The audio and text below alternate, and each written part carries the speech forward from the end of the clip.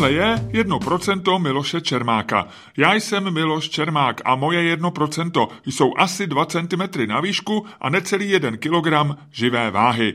1% je taky podcast, který právě posloucháte. Pokud vás o něm zajímá víc, najdete vše na webu mého newsletteru 1%.cz. Partnerem podcastu je zpravodajský server Seznam Zprávy. Adam Gebrian vystudoval architekturu, protože se mu jako klukovi líbilo, že by chodil na stavbu jako jeho táta architekt a pracoval venku. Ale pak zjistil, že skoro celý pracovní život architekta se odehrává v kanceláři a u počítače. Přesto architekturu vystudoval v Liberci a v Los Angeles, ale věnoval se jí poměrně krátce. Dnes o architektuře hlavně mluví a píše. Povídali jsme si shodou okolností pár desítek minut poté, co se Praha s velkým zpožděním a po náročných politických jednáních konečně dočkala nového primátora. Jaký bude Bohuslav Svoboda? Samozřejmě jsem se Adama Gebriana zeptal. Odpověděl, ale zároveň mi řekl, že role primátora se podle jeho názoru přeceňuje. Jsou lidé, kteří atmosféru města dokáží ovlivnit výrazněji. Kdo například? Poslouchejte. Mluvili jsme i o tom, jak si vybrat dům, ve kterém chcete bydlet, co je na architektuře nejlepší a co naopak těžké. Dozvěděl jsem se také, jakou otázku klade studentům, kteří se na studium architektury hlásí. Mimochodem, zajímalo mě i to, jestli Adam Gebrian někdy lituje, že už práci architekta nedělá. Odpověď mě překvapila. Dozvíte se, v jakém městě se cítil mimořádně dobře a proč to byla právě Barcelona. Povídali jsme si i o Los Angeles a New Yorku a obecně o Americe. Adam Gebrian mi řekl, které domy v Praze ukazuje svým americkým studentům a proč. A že na Praze se mu spousta věcí nelíbí, ale stejně tu žije rád. Určitý klíč jeho postoje hledejme v bonmotu, že nejvyšší formou života je člověk, ale tou nejnižší turista. Přeju příjemný poslech.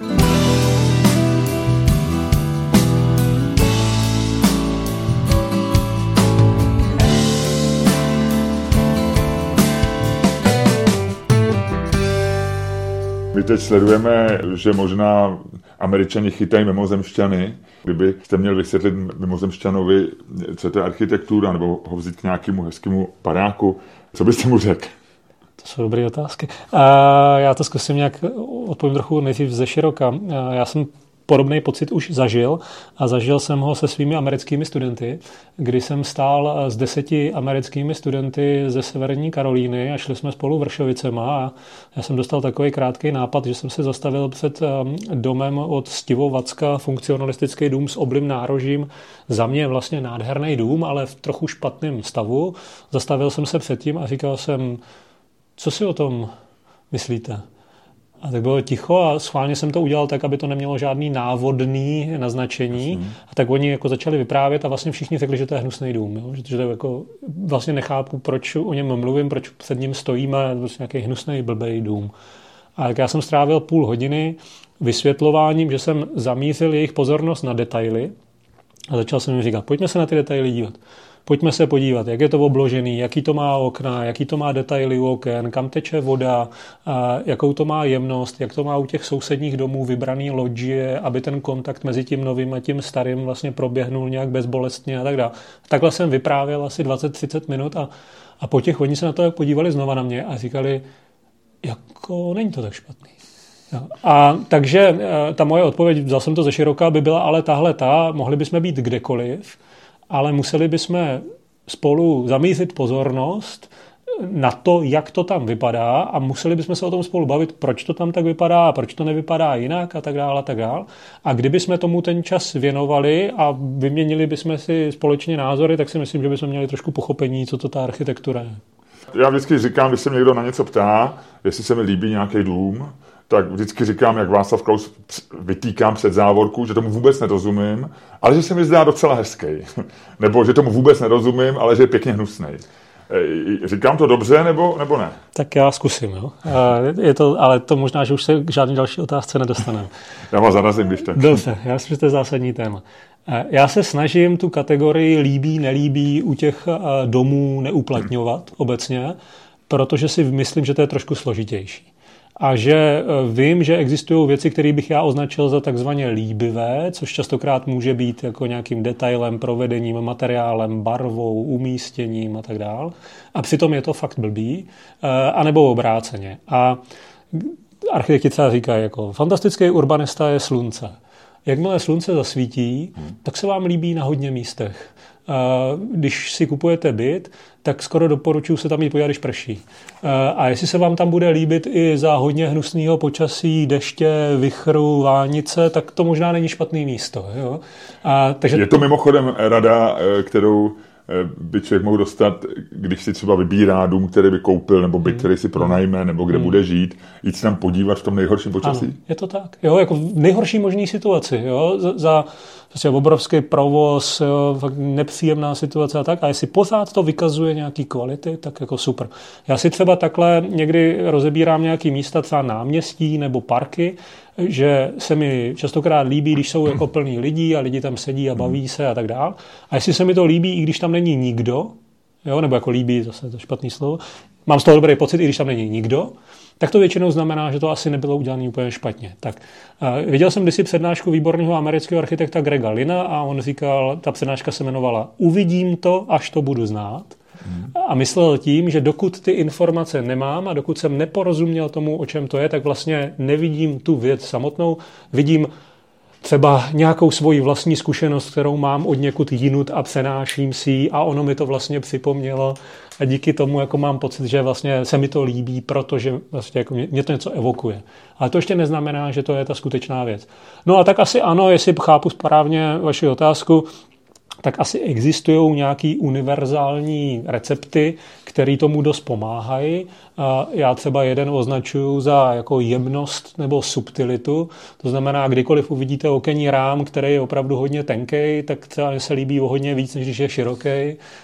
Když je ten profil takzvaně otevřený, to znamená, když máte íčko, tak vlastně kdyby vidíte dovnitř, ten materiál v sobě nemá obalený žádný vzduch, ale když máte tlustou trubku kruhového průřezu a ten vzduch je schovaný vevnitř a vy vidíte jenom ten vnější obvod, tak vám připadá ten sloup vlastně tlustý a nevíte, že je tenký, protože nevidíte to, co je uvnitř. Takže jako dají se dělat takovéhle věci, že když máte odhalenou konstrukci železobetonovou s náběhama, prostě tak sama vypadá pěkně jako v nějakých průmyslových objektech. Jakmile byste ji zabalili pod sádrokartonový strop, tak se vám možná jako už ten objekt tak líbit nebude. Druhá věc je velkorysost. To je pro mě takový nejčastěji používaný slovo. Kdykoliv má něco větší rozměry, než by muselo mít, tak to častokrát na mě působí docela dobře. Já když vstoupím do místnosti, která má světlou výšku větší než 3,60 m, tak se tam cítím docela dobře, přestože by tam stačilo 2,65 m a dotknete se rukou stropu. Tak já mám rád, že tam je spousta místa navíc a vlastně tam být nemusela, musí se vytápět a tak dále, já se tam cítím dobře. Takže asi nějaké takové věci bych vystupovat dokázal, ale kdysi jsem si pro sebe udělal takovou jednu lehce zvulgarizovanou takovou poučku, kterou vlastně nerad říkám, protože se to lidí většinou dost dotkne. A to je to, že se mi zdá, že lidi mají v úctě to, co neumí sami udělat. To znamená, že když se ocitnete před domem, který navrhl Gaudí nebo Frank Gehry nebo Hundertwasser a najednou je to plný nějakých jako křivek, tvarů, detailů, setkání materiálu a je to jako složitý, tak vy to tak jako trochu jako respektujete, protože si říkáte, tak to teda, jako kdo tohle dal dohromady. A pak se ocitnete u nějakého jako vlastně vyčištěného minimalistického kvádru, který může být naprosto dokonalý a skvěle navržený. A vy řeknete, Ježíš, jako jaká krabice od bot, to bych uměl taky. Jako jo. A ten argument, to bych uměl taky, častokrát jako dehonestuje některé skvělé věci. Já jsem si to dneska uvědomil, včera jsem si pročítal debatu ke svýmu videu, který se týkalo Millerovy vily od Adolfa Lohse. Já si myslím, že to je fantastický objekt a Adolf Loos byl naprosto geniální architekt s dokonalým vkusem a s neskutečně detailní znalostí materiálů, barev, povrchů, setkávání věcí a tak dále.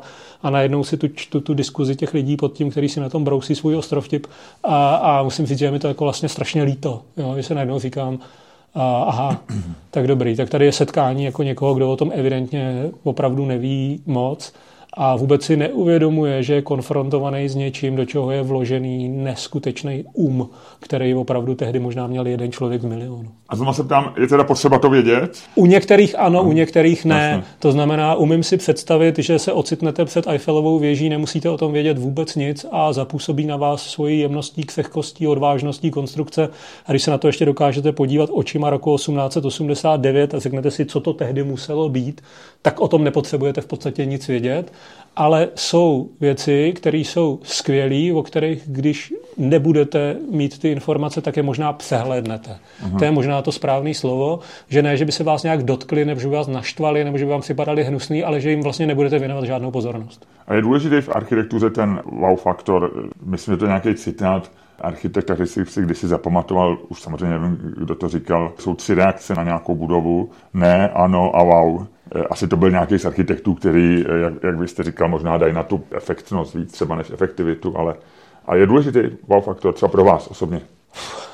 Asi jo, ale otázka je, co to znamená. Jo? Proč se to stane? Někdo může říct, že se to stane proto, že já nevím, vidíte něco obrovského, jo? Ale častokrát je to... já můžu potvrdit, já měřím 206 cm a wow faktor zažívám velmi často. Ale častokrát je to proto, že třeba vidíte něco, co jste ještě nikdy neviděl, anebo vidíte něco, co... A nebo jako, na místě, kde to nemá být. Tak, třeba na místě, kde to nemá být, to znamená, jo, to je... Možná tohle by byla dobrá odpověď. Výborný americký teoretik architektury Jeff Kipnis, když si říkal, že zná jenom 2 způsoby, jak vytvořit něco nového. Jeden se jmenuje evoluce, je nejspolehlivější, akorát trvá strašně dlouho. A když to chcete uspěchat, tak se to jmenuje změna kontextu. Ten říkal, jako něco vezmete a dáte to někam jinam. A ty oni řeknou, wow, co to jako je, kde se to tady vzalo. Jo. Marcel Duchamp, Fontána, pisoár, podepsaný jménem rok 1913, strčený do galerie, umělecký díl. Jo. Jo, to tak jasně, ale já jsem kdysi viděl třeba studentský návrh, který vzal knihovnu Jana Kaplického pro Letnou, kde mě to nepřipadalo moc dobrý a strčil ji přímo do prostředka Karlova náměstí, takže opravdu ty tramvaje projížděly skrz a najednou poblíž toho Ignáce barokního ta věc vypadala skvěle. Jakože vlastně najednou jako prostě jste šel tím městem a teď se vám to otevřelo a objevilo. Tohle je okurka od Normana Fostera v londýnském City. To je mrakodrap, který tuším má na výšku 180 metrů, což není tak moc. Ale vy jste v tom stěsnaném City a najednou projdete tou úzkou uličkou a ten dům, který se takhle vyklenuje proti vám, se objeví přímo pod váma a nad váma a vám připadá jako úžasný, obrovský, tvarově jiný a tak dál. A pak uvidíte v Dubaji nejvyšší stavbu světa, která má přes 800 metrů, ale protože má takový ten tvar, že ten mrakodrap dolů se rozbíhá do toho nákupního centra široko daleko, takže vy se k té věži nikdy nedostanete na blízko, tak jste od ní třeba nějakých 400-500 metrů a vlastně třeba pro řadu lidí je to zklamání, že vám připadá jako malá. Jako mezi ničím, kolem je spousta vzduchu, najednou tam není právě ten kontext a ten kontrast. Takže ano, tohle to hraje hroznou roli, jako jakým způsobem se k tomu dostanete. Proto třeba řada těch barokních chrámů je dělaná tak, říká se tomu jako napětí a odměna, jakože vlastně vypadá to, že ona je na konci rovné cesty, že ji vidíte z dálky, ale když k ní chcete dojít, tak najednou zjistíte, že ta cesta je křivolaká a že vám ta stavba občas zmizí, občas na vás vykoukne, pak ji zahlednete skrz uličku za stromem a pořád se k ní takhle jako přibližujete a teprve pak jste u ní. A ta cesta, jakou k ní jdete, je pečlivě navržená. Že si ji někdo velmi dobře rozmyslel, že to není žádná náhoda. Tohle jsem zažil, ale a tam to asi je náhoda, ale to je typicky v Aténách Akropol, kterou vlastně nevidíte vodníku. To není náhoda. Není? Ne. Já si myslím, že jako ten celý ten vrchol je velice pečlivě komponovaný a to, kudy tam jdete a jakým způsobem narážíte do těch jako jednotlivých částí a fasád a teprve pak se vám to ukáže, to je někoho systematická práce. Ať z toho naši posluchači něco mají. Poblíž Porta je malý městečko, jmenuje se Matosinhos, je v podstatě na pobřeží Atlantiku a tam mladý architekt Alvaro Siza, naprostý génius, který žije do dneška, tak tehdy mu bylo lehce přes 20 let, má 2 realizace. Jeden je venkovní bazén, a takový koupaliště jako za levný peníze, který dělá kontakt mezi oceánem a nábřežím a je tak schovaný dolů a je snadný ho přehlídnout, ale je krásný. A druhý, ještě důležitější, se jmenuje takový pavilon Boa Nova a je to taková jako čajová restaurace, znamená, můžete tam dát čaj, můžete se tam napít na pobřeží opravdu Atlantiku, kde jsou divoký vlny. A když tam přijdete pěšky nebo zaparkujete autem, tak jdete takovým chodníčkem, který jde doleva, doprava a já jsem si to kdysi pečlivě nafotil a říkal jsem si, jako jak si na tom někdo dal záležet, že nejdřív vidíte jenom zeď, potom vidíte zeď a schody, potom vidíte schody a kámen, potom vidíte volnou platformu a poprvé zahlídnete oceán, potom uvidíte oceán se sluncem a s dalekým nebem a teprve potom se zatočíte do toho domu a to žádná náhoda není. A tohle nemusíte vědět, protože to na vás působí, i když to nezkoumáte. Určitě to analyzovat nemusíte. A jako, možná, že tohle to jsou třeba ty věci, které jsem nedokázal vysvětlit na začátku v té vaší otázce. Ve spoustě těch věcí jsou uložené takovýhle myšlenky a vy nemusíte znát ty myšlenky, ale jste konfrontovan s jejich výsledkem. Dneska se volí nový pan primátor a já jsem ho jednou slyšel říct skvělou větu, já to jsem se fakt začal hrozně smát. Jo. On říkal, no a tady to plánování, mně to připadá přeceňované, něco jako Vinohrady, to je taky skvělý a nikdo to nenaplánoval. A to si říkal, jasně, dobrý, tak pojďme dál. To byl hezký postřeh, jak jste říkal o tom, že lidi mají úctu k tomu, co sami neumějí a dívají se někdy skrz prsty na něco, co je zdánlivě jednoduchý. My to známe přece vždycky, když se objeví nějaký logo města, který za ně zaplatí 500 000 a jsou to 2 čáry, tak slyšíme tisíce lidí, kteří říkají, tohle by zvládla líp moje dcera. A nějaký najbrci za to veme 500 000. Je to něco, co vás fascinuje v architektuře? Třeba ta jednoduchost, minimalismus a tak? Nebo tam jsme zase u toho wow faktoru? Ne, pro mě to tak důležitý není. Já nejsem takový ten typ, který si myslí, že když se něco dá udělat 10 věcma a někdo to dokáže jednou, tak je to automaticky lepší. Já někdy mám rád, že je tam toho hodně. Jasně, jako je to nějaká schopnost redukce, která, když jako to někdo umí a dokáže takzvaně z brambora vody uvařit hody, tak je to taky jako úctyhodný. Ale je to zvláštní schopnost, která se opravdu špatně prodává. A je to zajímavý téma. Jo? Jako ta úcta k tomu, co vypadá snadně. Já jsem kdysi na to slyšel jeden bonmot, který mě opravdu jako hodně pobavil. Kdy stojíte před obrazem, že od Joana Mira, je to opravdu jako 1 čára. A na to někdo řekne, to bych udělal taky. Tam je skvělý, že tam je ten podmiňovací způsob. A ta odpověď je, ano, ale neudělám. A je to vlastně strašně zajímavý, že ono je ku podivu jedno, jako kdy, jo, já teďka neseším, jestli první nebo druhý, ale jenom koupit si plátno 2x2 metry, našepsovat ho a vzít tu čáru a udělat jim to, tak ten člověk to neudělá. Jo, a vlastně, ale když tu kritiku vlastně přijmete a trošku se nad tím zamyslíte a řeknete si, to je fakt, jo, jako mohl jsem, jo, můžu i zítra, jo, ale zatím jsem to teda ještě neudělal. A teď to dělat nebudu, protože už je to hotový. A to je pro mě vlastně dost zajímavý, že si říkáte, to je snadný, ale vy to znáte určitě dobře z řady různých sportů, že to si myslíte, když to vidíte, a pak, když to máte zreplikovat, tak třeba zjistíte, že to je trošku složitější. Mně se na vás líbí, že vy mluvíte o architektuře s takovou jako vášní, ať už o ní píšete, nebo mluvíte, když se bavíte se mnou. Čím jste chtěl být jako kluk? Jak jste se dostal k architektuře? První jsem chtěl být hajný na základě seriálu Přátelé zeleného údolí. Když jsem si to pak dodatečně analyzoval, tak se mi líbilo, že se mi zdálo, že tam ten člověk se pohybuje sám po lese a nikdo mu neříká, co má dělat a nemá prostě žádnou pracovní dobu, tak nějak jsem si to pro sebe vysvětloval. Ale u mě se to stalo strašně jednoduše a opravdu to tak je, aspoň já si na to tak vzpomínám. Můj táta je architekt a když mi bylo 6 nebo 7 let, tak jsem byl v první třídě základní školy a najednou on do té třídy přišel, což je nezvyklý, že do vyučování přijde váš rodič, otevřel dveře a řekl něco té paní učitelce a tak si spolu něco pošeptali a ona řekla, OK, Adame, můžeš jít. A řekla, jako běž s tátou, tak já jsem šel s tátou, jsem říkal, o co jde teď, jako, nebo a on říkal, pojď, potřebuju pomoct.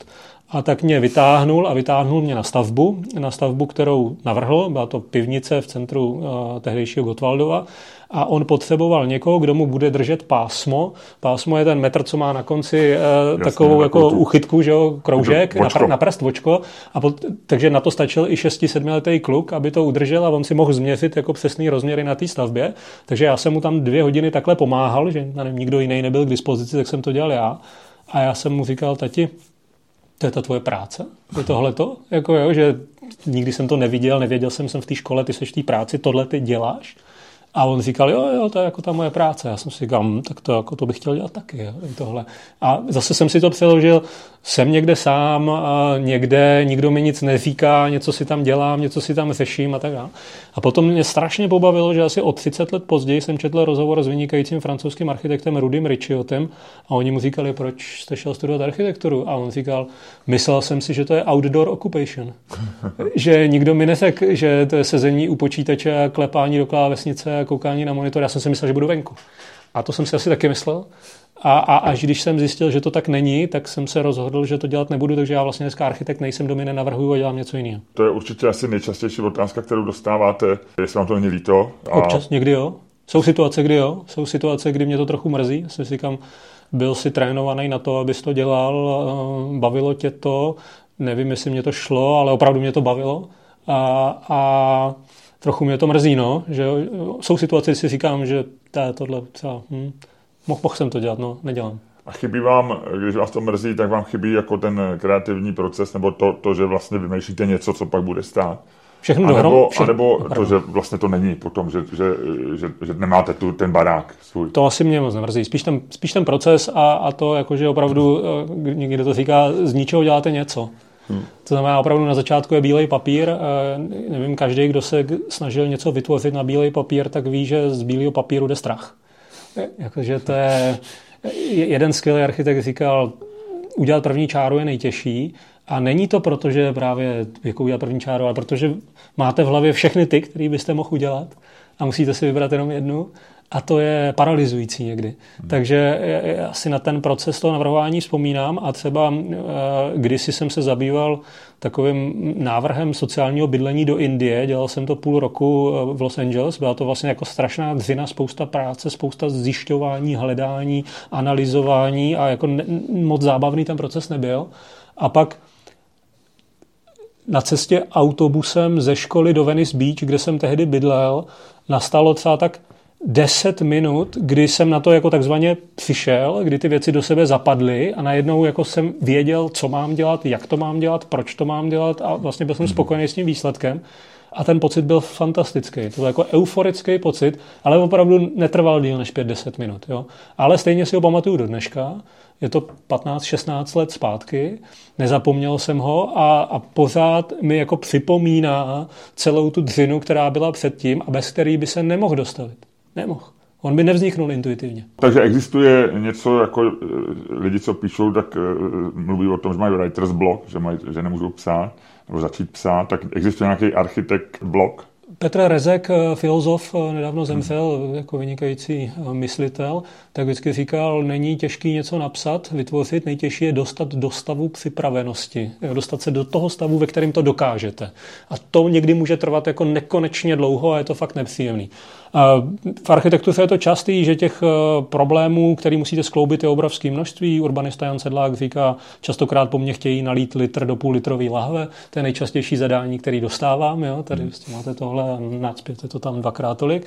A vy se s tím trápíte a snažíte se na to přijít, takže to je náročný, ale častokrát to je, že vy to víte od začátku, že to vypadá v podstatě nemožně.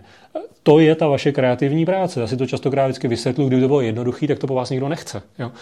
Proto mimochodem ty domy v těch satelitech vypadají tak blbě, protože na tom rovném pozemku, který vám neklade žádný odpor a má prostě 600 metrů čtvereční a je orientovaný ke 4 světovým stranám, tak si každý umí něco představit a proto to není žádná výzva. Ale když si pak vezmete pozemek s handicapem, jako třeba manželé Sodomkovi, kteří si postavili svůj vlastní rodinný dvojdům na prudkém svahu orientovaným k severu, kam slunce nezasvítí a je zahuštěný stromama, takže se tam nedostanete žádnou těžkou technikou, tak tohle vyřešit je těžký, ale zároveň zábavný. Dneska se živíte asi hlavně psaním nebo povídáním. Asi spíš povídáním. Ale stejně, když povídáte, tak to musí být předtím napsaný nebo minimálně promyšlený, nebo ne? Ne. Mluvíte z hlavy? Mluvím z hlavy. Já jsem si rozdělil lidi na lidi, kteří umějí psát a pak to převádějí do toho mluvení, anebo lidi, kteří umějí mluvit a pak to někdy jsou donuceni napsat. Jo. Tak já jsem ten první určitě. Tak já jsem to druhý. To znamená bez osnovy, bez přípravy zleva doprava, bez zastavení, bez škrtání, bez změn. To je moje psaní. jak se říká, že Kerouac nepíše romány, ale na stroji, ale vlastně jako jede vám takhle ten papír, tak takhle já teda píšu. Tak to byly i styly taky to automatický psaní. Jasný. Ale takže takhle dělám i všechno jinýho.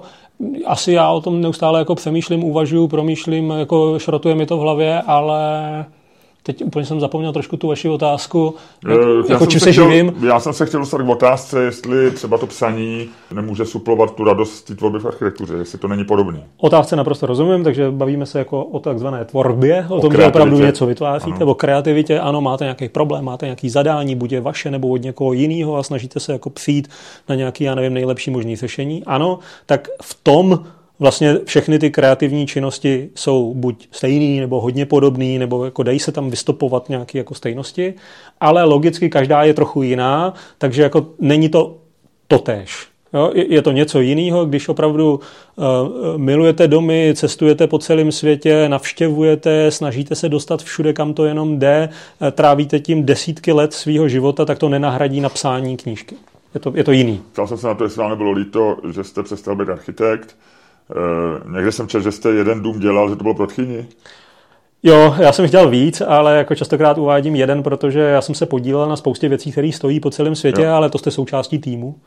A taky vždycky trochu mám despekt jako k lidem, kteří na to zapomenou a říkají, že to je jako jejich. Jo. Já bych si připadal fakt trapně. Vím, jako jaká ta moje role byla malá, byla nějaká, jo, nikdo neví, jako jo, já možná si můžu říct, jako tady ten kus fasády je ode mě nebo něco takového, ale přijde mi to legrační, ale podílel se na něčem větším, takže tohle vždycky vynechávám. A říkám, jako ano, jako reálně jsem navrhl dům, který pak ještě někdo jiný doprojektoval a postavil se a bydlela v něm moje tchýně a před pár lety ho prodala a dneska v něm bydlí někdo jiný. Ano. Kde to je? V Jilemnici. V Krkonoších. Ano. Je to hezký barák. To teďka bude... Jak vlastně reaguje architekt, když se někdo na to zeptá? Nevím. Každý asi jinak, jo. Já bych řekl, že Tchýně byla spokojená. Jo, byla. Ten dům měl zajímavý problém a to možná je příběh, který stojí za vyprávění. Měl vlastně takzvaně nevhodný pozemek, že byl orientovaný svou čelní stranou k silnici, po který jezdili auta a zároveň bohužel to byl jih, takže tam jste se vlastně jako otevřít nechtěl a naopak dolů padala zahrada jako vlastně do docela hezkého prostředí, ale bohužel to byl sever, kam slunce nezasvítilo.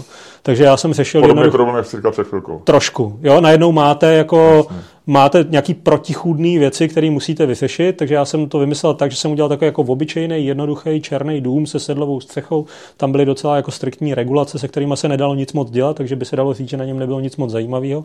S jedinou výjimkou bylo tam jedno velký čtvercový okno a to okno bylo ještě vyzdvižené nahoru, takže vlastně, když jste procházel nebo projížděl kolem autem, nebo tak jste neviděl tím oknem dovnitř a vůbec jste nechápal, k čemu to okno bylo.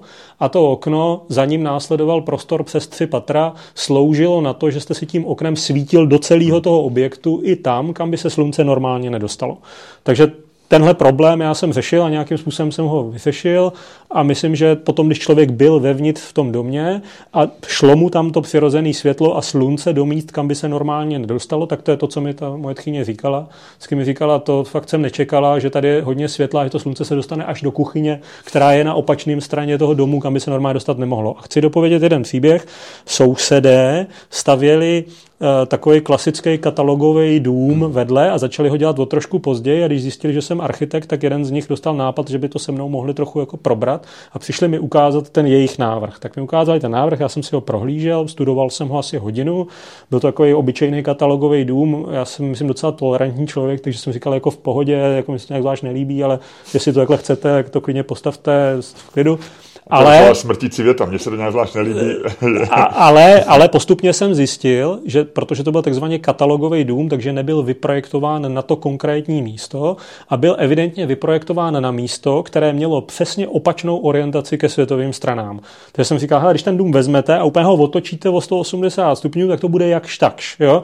Ale teď to máte tak, že máte obývák k severu, ložnici k jihozápadu, garáž na jihozápad, přesně obráceně, než by to mělo být. A když to takhle postavíte, tak si myslím, že to pro vás jako nebude vevnitř moc dobrý. A tak ten se na mě podíval, ten majitel říkal, jo, tak díky za názor, ale už je to teďka rozběhnutý, já už bych to neměnil, necháme to tak. O 2 roky později já jsem tam přijel, vystoupil jsem z auta a najednou jsem jako zahlídnul v periferním vidění něco, co mě zaujalo, tak jsem se znova podíval a uviděl jsem maminku pana majitele, evidentně babičku zabalenou v dece, jak sedí v houpacím křesle venku před garáží, protože to byl ten jeho západ. Takže se tam vyhřívá. A ona se tam vyhřívá, takže sedí mimo tu rodinu a v tom nejlepším místě, což by mělo být v obývacím prostoru, ale bohužel je to před garáží. A tak jsem to jako zaregistroval a říkal jsem si, no tak věděli jste to, chtěli jste to, máte to mít, máte to. Ještě k tomu rozhodnutí, říkal jste, že máme to občas líto. Proč jste začal dělat to, co děláte? Tak, jak to v životě bývá, já vám to teďka dokážu odvyprávět a dokážu tam uvést různý argumenty a bude to znít jako skvělý logický příběh, který na sebe perfektně navazuje, ale myslím si, že to je takhle. Myslím si, že to je opravdu zpětná racionalizace. Takže z nějakého důvodu, který nechci takhle logicky vysvětlovat krok po kroku, jsem získal dojem, že lidi architektura nezajímá. Zjednodušuju. Nezajímá. A možná, že to je nějaká frustrace, kterou jsem slýchal od táty, od jiných architektů ve škole, jakože, že máte pocit, že vytváříte skvělé hodnoty, pomáháte společnosti a těm lidem je to jedno. A ten jsem opravdu získal na základě celé řady různých věcí a já jsem předtím studoval a pobýval v různých místech v zahraničí a konkrétně v Holandsku jsem opravdu měl pocit, že to je jinak. Že ty lidi se těšili na nové věci, ptali se na ně, že se o tom psalo v novinách, že ta debata probíhala, když to vzniklo, že znali jméno toho architekta a tak dále, a tak dále. A vlastně jsem si říkal, moment, tak dokud tohle takhle u nás není, tak já tady skoro nemám co dělat. Jo? Jako můžu něco dělat, ale budu to dělat pro nějakou malou část společnosti a jiná část společnosti to bude úplně ukradený. Když jsem studoval a pobýval v zahraničí, tak jsem si do té doby myslel, že mi na České republice moc nezáleží a až tam jsem zjistil, že se mýlím a že mi na tom záleží vlastně docela hodně. Uvědomil jsem si to v Brazílii, jsem stál u nějakého jako krásného domu, říkal jsem si, to je krásný dům, ale kdyby stál v Praze, já bych z něho měl větší radost. Jo? A takže potom jsem se po Fulbrightově stipendiu vrátil a oni po vás tak chtějí, abyste jako 2 roky dělal nějakou činnost, že té společnosti trošku odvedete něco zpět, protože 1/3 z toho platí česká vláda a 2/3 americká vláda. Tak jsem začal dělat tuhletu činnost, kterou někdo nazývá osvětou, ale já ji vlastně říkám snahou o to, aby jiní lidé brali architekturu a veřejný prostor vážně. A už jsem se nikdy nevrátil k žádný jiný práci a dělám to 15 let. Vy jste byl v Los Angeles na Fulbrightově stipendiu. Jak dlouho? 1,5 roku, 3 semestry. Jaký to bylo? Strašně... Co si to pamatujete? Nejlepší zážitek? Intenzivní, zajímavý, náročný. Neměl jsem řidičák, byl jsem konfrontovaný s prostředím, který jsem neznal. Do dneška si pamatuju, jak to letadlo přistávalo. A já jsem tehdy mohl jít studovat do New Yorku nebo do Los Angeles a vybral jsem si Los Angeles, protože předtím jsem byl v Londýně a New York mi připadal takový trošku jako jiný Londýn, ale jako trošku podobný. Já jsem si říkal, já chci zažít ještě něco jiného. A když to letadlo dosedalo, já jsem viděl ty nekonečné koberce, jako toho ty blbý zástavby, tak jsem si říkal, jo, chtěl si něco jiného, máš něco jiného. Teď jsem chtěl říct, že Los Angeles je takový jako antiměsto. Jo, mimochodem říká se, že existují 2 typy měst. Města dobrý na život a města dobrý na návštěvu. A že ty města na návštěvu nejsou dobrý na život. Jo? A že na návštěvu jsou na tu krátkou. Přijedete do Benátek, do Prahy, připadá vám to nádherný, než tam pak máte žít, tak je to složitější. A že častokrát v Los Angeles to může být opačně, že když tam přijedete jako turista na krátkou dobu, jak vám to vlastně jako přijde úplně nezajímavý, ale vlastně jako na život to tak špatný být nemusí. Ale mně se tam zase tak skvěle nežilo teda, ale uvědomil jsem si tam několik věcí. První, já jsem studoval takový hodně zvláštní studijní program a ten spočíval v tom, že nás bylo 10 z 9 různých zemí, možná z 8 různých povolání a společně jsme se zabývali 3 různýma městama po světě, vždycky 1 semestr, 1 město, nastudovávali jsme si to předem, potom jsme tam jeli na nějakou dobu a potom jsme se snažili to město zlepšit. A to úplně, to zní jako snový studijní program, ne? Možná. Jaký to byly 3 města? A ty města se jmenovaly Bombaj, Dubaj a São Paulo. A měli něco společného, že všechny probíhaly v rychlé transformaci. To znamená, na rozdíl od našeho středoevropského prostředí, který se proměňuje velice pomalu, tak ty se proměňovaly velice rychle. A my jsme na to měli zareagovat, ale to, co bylo asi zajímavé, bylo, že poprvé v životě jsem jako architekt nedostal zadání, který znělo, tady je parcela, něco postav. Zadání znělo zkus zanalyzovat tohleto město, zkus zjistit, jaký si myslíš, že má silné stránky, slabé stránky, problémy, potřeby a zkus navrhnout něco, co si myslíš, že by tomu městu prospělo. A to byla ta práce a to bylo to studium a to je něco, co už mě asi nikdy v životě neopustilo. Takže jedna z mých prací spočívá v tom, že někdy problematizuju některé záměry různých investorů a vždycky jim říkám, jste si jistý, že fakt chcete tady stavět tohle něco jiného, nechcete náhodou jenom třeba vydělat peníze, že kdybyste řekli, že chcete vydělat peníze, tak to ještě nemusí být tohle. Jo? A vlastně jako takhle častokrát pokládám ty otázky a snažím se jít k tomu jádru té věci, o co tam vlastně jde, protože mockrát zjišťuju, že na začátku i docela důležitých významných procesů není úplně jasný, o co jde. A že někdy to někdo nepřizná akorát. Mohl byste žít v Americe? Krátkodobě kdekoliv, dlouhodobě spíš ne.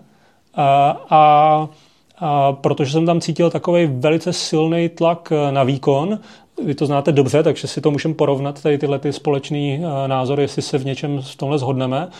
Takovej určitě jako drive, jakože teda musíte se postarat sám o sebe, ale je to hodně profesní.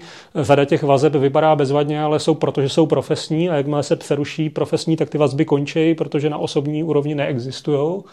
A vlastně ten veřejný prostor, veřejný život je takovej přívěšek na té soukromé sféře. Proto mimochodem, že řada těch prostorů, který vypadají jako veřejný prostory, mají soukromýho majitele, který se o to stará, jenom vám umožnil do toho vstoupit, ale jako ve zkratce to není veřejný prostor. A já jsem člověk, který miluje kolektivní sporty a zjistil jsem, že v Los Angeles neexistujou, že co jsem pozoroval, tak všichni ty lidi dělali individuální sporty. Ty lidi běhali, plavali, posilovali, surfovali, jezdili na kolečkových bruslích a na kole. A když se měli domluvit na nějakým největším kolektivním výkonu, tak to byl plážový volejbal 2-2. A já jsem si uvědomoval, že já tady kterýkoliv den si můžu jít zahrát 11-11 fotbal a že to miluju a že tam to není možný. A to mě začalo hrozně vadit. Druhá věc, já miluju na městech, evropských městech, hustých městech s velkou hustotou, že se v nich dá chodit pěšky a že při tom chození pěšky takzvaně se vám dějou věci náhodou. Mně připadalo, že v Los Angeles se mi nic nedělo náhodou, že všechno bylo naplánované a musel jste jet autem a z bodu A do bodu B a vyjel jste do podzemní garáži a cestou se neodehrálo nic. Přesně si to pamatuju, že jednou ve Venice Beach na pláži prasknul vodovodní potrubí a začala z toho stříkat voda vysoko 15 metrů a najednou se seběhli lidi a prožívali něco jako ve veřejném prostoru, ale jako potřebovalo to tady ten defekt, bez něho by se to nikdy nestalo. A takže to je prostředí, který mě nevyhovuje, ale byste se ptal na Ameriku, tak bych řekl, jo, v New Yorku bych si to uměl představit, New York miluju, chodit, no. Jo, chodíte pěšky, ale to skvělý město. město. Ještě se to asi dá v San Francisku a New Orleans a částečně v Las Vegas, i když to je jako jiný typ chození, ale to není jako Amerika, jestli jsem myslel jako Amerika, jako americký středozápad, kde kukuřice odpoví skvělý nápad, tak ne. Samozřejmě Amerika je velká, takže těžko říct. Myslím si, že v mnohem tam možná není úplně ten jakoby veřejný život, ale zase ten komunitní život, že ty lidi mají k sobě hodně blízko, zejména třeba i v těch kukuřičných státech nebo na malých místech. Mně se vždycky strašně New York líbil a chtěl bych tam bydlet a rád tam jezdím na návštěvu a někdy před 4 roky jsem řekl ženě, že už se mi tam nechce jezdit. A bylo to proto, že si vlastně říkám, že New York není pro starý, a možná, nebo ještě jednodušeji to říct, že není pro slabý, že když je člověk silnej, tak je New York skvělý místo, protože je to něco, kde můžete něco začít a kde můžete něco vybudovat. Ale když jste ať už starý nebo slabý, nebo nějak znevýhodněný čímkoliv, ať už jazykem nebo handicapem, tak prostě New York není místo, kde byste byl spokojený. Já mám rád citát Andyho Warhola, ten zní Success is a job in New York. A vlastně, když nad tím se člověk jako trošku zamyslí, tak nad tím něco jako je, jo? Že řada z nás dělá práci, kterou bychom tam nejspíš dělat nemohli. Já bych tam asi svoji práci dělat nemohl, asi bych to nedokázal, mimochodem proto ji dělám doma, proto ji dělám v Česku, protože nikde jinde bych ji, myslím, nemohl dělat tak dobře, jako ji dělám tady.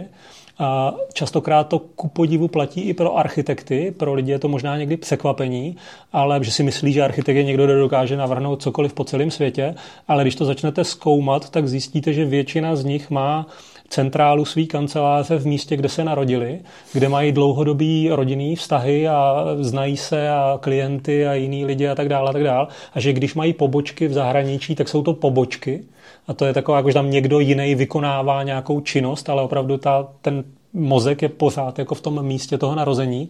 A že lidi, kteří to změnili, tak těch je pár na prstech jedné ruky a většinou nabrali obrovský časový skluz.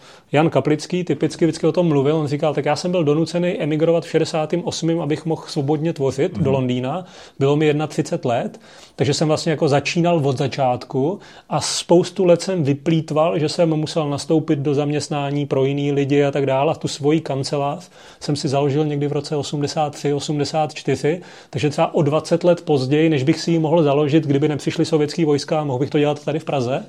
A vždycky jsem cítil, přestože jako on byl skvělý chlap, ale že vždycky jsem cítil jako určitou frustraci tady tohohle toho, těch 20 jako vyplýtvaných let, kterých se nedokázal nikdy zbavit. A myslím, že mu pořád jako šlo hlavě, jako dyť já jsem mohl a přitom jako se to nestalo. Ale pardon, jenom navážu to s tou New Yorkem a slabostí a Amerikou. Myslím, že to je naprosto jednoznačný a není to jenom New York. Jakmile se ocitnete v nějaký znevýhodněný pozici, to znamená opravdu třeba ze zdravotního hlediska, najednou zjistíte, že to prostředí je pro vás naprosto nepřátelské. Mimochodem, kdybyste si teda měl vybrat nějaké místo na světě, tak kde byste žil? Já nejdřív odpovím alibisticky a ta alibistická odpověď je, že já jsem za svůj život zjistil, že je 100krát důležitější, s kým tam jste, než kde jste. A jsem o tom opravdu bytostně přesvědčený. Mám rád refrén jedné písně od Ringo Starra, kde říká I'll be fine anywhere. A ten pocit taky trošku mám. Možná, že si ho idealizuju, ale na mnoha místech jsem si cítil, jako jsem si říkal, já tady se umím přizpůsobit. Rotterdam je hnusný město, ale cítil jsem se tam dobře. Londýn má nějakou jinou energii, cítil jsem se tam dobře. Takže společný jmenovatel je, že já mám docela rád města, mám rád velký města, mám rád města s vyšší hustotou, strašně dobře jsem se cítil v Barceloně. A mimochodem Barcelona je teda fakt jako město, že jo, když popíšete ty kritéria, tak ono má prostě všechno. Jo, jako kulturu, kvalitu, hustotu, gastronomii, moře, hory nedaleko, správnou velikost, fotbal, tam je prostě všechno. Takže to super. I to počasí, přesně tak. Takže tam někdy v Los Angeles jsem ukazoval nějaký záběry z Česka, tak mi někdo říkal, proč v tom jako bydlíte, jako to je povinnost takovýmhle počasí trávit svůj život. Jo. Takže nechci říct, jo, že bych právě řekl, já nevím, New York, Londýn, Amsterdam, Paříž. Já třeba žiju v Praze opravdu rád, jsem tady dobrovolně, nikdo mě sem nedonutil tady trávit svůj život a jsem tady s tím jako v mnoha ohledech hodně spokojený, ale musím taky vysvětlit, že důležitou část mý spokojenosti tvoří v tom, že tady vidím obrovský nenaplněný potenciál a to, že se mi zdá, že se tady na každém kroku dá něco zlepšovat. Tím se vracíme možná nejen do Česka, ale přímo do Prahy. Vy jste zmínil, že dneska byl zvolený nový primátor. Zeptám se dřív obecně, proč v Praze nevznikly žádný pořádný baráky za poslední 30 let. A určitě vznikly, bychom jich vyjmenovali pár. Samozřejmě všichni nejfotografovanější místo je Tančící dům, podle Instagramu minimálně. Takový ten Drn je třeba hezký barák. Líbí se mi dům, který vznikl na místě domu, který byl stažený po povodních a kde já jsem bydlel krátce se ženou v Holešovicích, takový od Fialy, ten Rohák, který je moc hezký. Ale obecně toho vzniklo strašně málo. Tak zase ze široka, pardon, jinak to nejde. Já jsem si četl rozhovor s Oskarem Niemeyerem, s jedním z nejdůležitějších architektů 20. století, který se dožil 105 let a zrealizoval desítky, možná nižší stovky fantastických staveb nejenom v Brazílii, ale i ve Francii a v Itálii. A on by si říkal, když byl v exilu v Evropě, v Paříži právě, tak říkal, vaše situace je zcela jiná než naše. A vy s vaší jako naakumulovanou historií a monumentama a kulturou a kvalitou, která se dědí z generace na generaci a trvá stovky let, vaším úkolem je v podstatě to opečovávat. A možná někdy drobně k tomu přidat nějakou malinkou nenápadnou vrstvičku. Naše společnost je na tom jinak. Říkal, já vytvářím ty monumenty poprvé. Oni tam předtím nebyli. Proto je takhle dělám. Proto dělám výrazný, zapamatovatelný kulturní stavby, které se stávají středobodem společenského života. U vás bych je dělat nemohl. A ani bych je nedělal. A tohle je dost důležitá věc. Uvědomění si své pozice a své vlastní role a toho, co je pro to místo vhodný. Já jsem přesvědčený, a možná se v tom nezhodnu se spoustou svých kolegů, že Praha nepotřebuje nějaký jako fantastický, dechberoucí, neuvěřitelný, nový, wow stavby ve svým širším historickým jádru. Že to má jako takovou hodnotu a kvalitu, že ano, možná jednou za 20 let se jeden takovej dům dá udělat, ale mnohem víc bych si přál, aby tady existovalo porozumění po kvality toho, co už tady máme, a starání se a opečovávání a naplňování novým smysluplným obsahem těchto věcí. A jestli mě něco jako rve srdce, tak je to, když jdu po centru Prahy a vidím nádherný domy z období funkcionalismu, které jsou třeba buď úplně prázdný, kvůli spackaný privatizaci, jsou ruinou, jsou ve zbídačeném stavu, nebo jsou z vnitřní náplní, která je neskutečně pokleslá ve vztahu jako k materiálovému a detailovému provedení jako těchto věcí. Typický příklad pražský pasáže. Když se projdete pražskýma pasážema, tak pochopíte, že to kdysi byl středobod společenského života, kde se tam vstupovalo, že to byly foaje jednotlivých divadel, kin, restaurací, kaváren, barů, a že to nebyla zadní strana města, ale byla to přední strana města. Často se podmiňovaly stavby tím, že měly mít pasáž, nebo není to tak? Ne, častokrát je to tak, že máte blok. Ten blok má při vnějším okraji dostatek přirozeného světla, takže tam logicky jsou byty a kanceláře, a někde uprostřed toho bloku je ta situace světelně tak zoufalá, a zvlášť, že to je třeba podzem, že tam nedostanete žádný přirozený světlo, takže jediný, co tam můžete mít, je něco, co to přirozený světlo nepotřebuje. A to, co nepotřebuje přirozený světlo, je divadlo a samozřejmě kino a samozřejmě bar. Vlastně to nepotřebuje přirozený světlo, takže najednou logicky celou řadu těch věcí dneska my bychom to vyplnili podzemníma garážema, ale oni to prostě vyplní tím letím. A potom je to jako alternativní cesta tím městem, že jako musíte se tam nějak dostat, ale jakože přesně, když je to kino pro 1000 lidí, kino Alfa, ty lidi z něho výjdou ven, tak nemůžou výjít do nějaký trapný malý uličky, kde se namačkají, ale výjdou do prostě hezkého prostoru, ještě si tam něco popovídají. Proto třeba, že spousta těch českých našich pražských divadel má ty fantastický bary a kavárny, které jsou vlastně součástí toho divadla. A bylo to místo, kde nejenom, že vy jako vyjdete jako ten divák, ale potom o hodinu později tam přijde i ten herec a sedne si k vám tomu stolu a vy si ještě můžete povídat. To je úžasná hodnota. A na některých místech je to ještě pořád zachovalý, ale na spoustě míst je to naprosto zbídačený z důvodu toho, že my jsme tomu vystavili konkurenci, kterou pracovně můžeme nazvat nákupní centra a satelitní sídliště. Ono v pasáži taky neprší, je výhoda. Trošku to eliminuje to blbý počasí, který jsme zmínili. Určitě. A já pasáže miluju. V Praze máme opravdu nádherný, ale z hlavy vám nedokážu říct jedinou, která by byla dneska ve skvělém stavu jako celá. Tak možná Černá růže, ne? Je docela hezká. Ne? Já myslím, že ne. No. Že jako snažili se architekti, nebylo to jednoduchý, to znamená, jako řada věcí je tam zrekonstruovaná krásně, strop podlahy, jsou tam nově vložené eskalátory, ale kdy naposledy jste v tom 3. patře byl, vyjdete tam nahoru, uvidíte, že půlka těch obchodů je naprosto prázdných, druhá půlka je fakt jako zbídačených a že jediný, jako co se odehrává, je to na tom přízemí, ale ten dům byl vybudovaný komplexně a zdaleka jako nežije jako na to, na co byl navržený. Vy jste říkal opečovávání, jiným slovem můžeme říct, že často potřebují ty domy rekonstrukci. Někteří architekti, nebo možná to říkáte vy, říkají, že rekonstrukce je někdy možná těžší než nový projekt. Je těžší, vždycky. Já jsem teď byl minulý týden v elektrických podnicích a mám pocit, že jsou nádherně zrekonstruovaný. Pletu se? Těžký téma. Těžký téma. Tak zkusím a jako dotknu se lidí, který znám. Já jsem v elektrických podnicích měl svoji vlastní kancelář před asi 10 lety.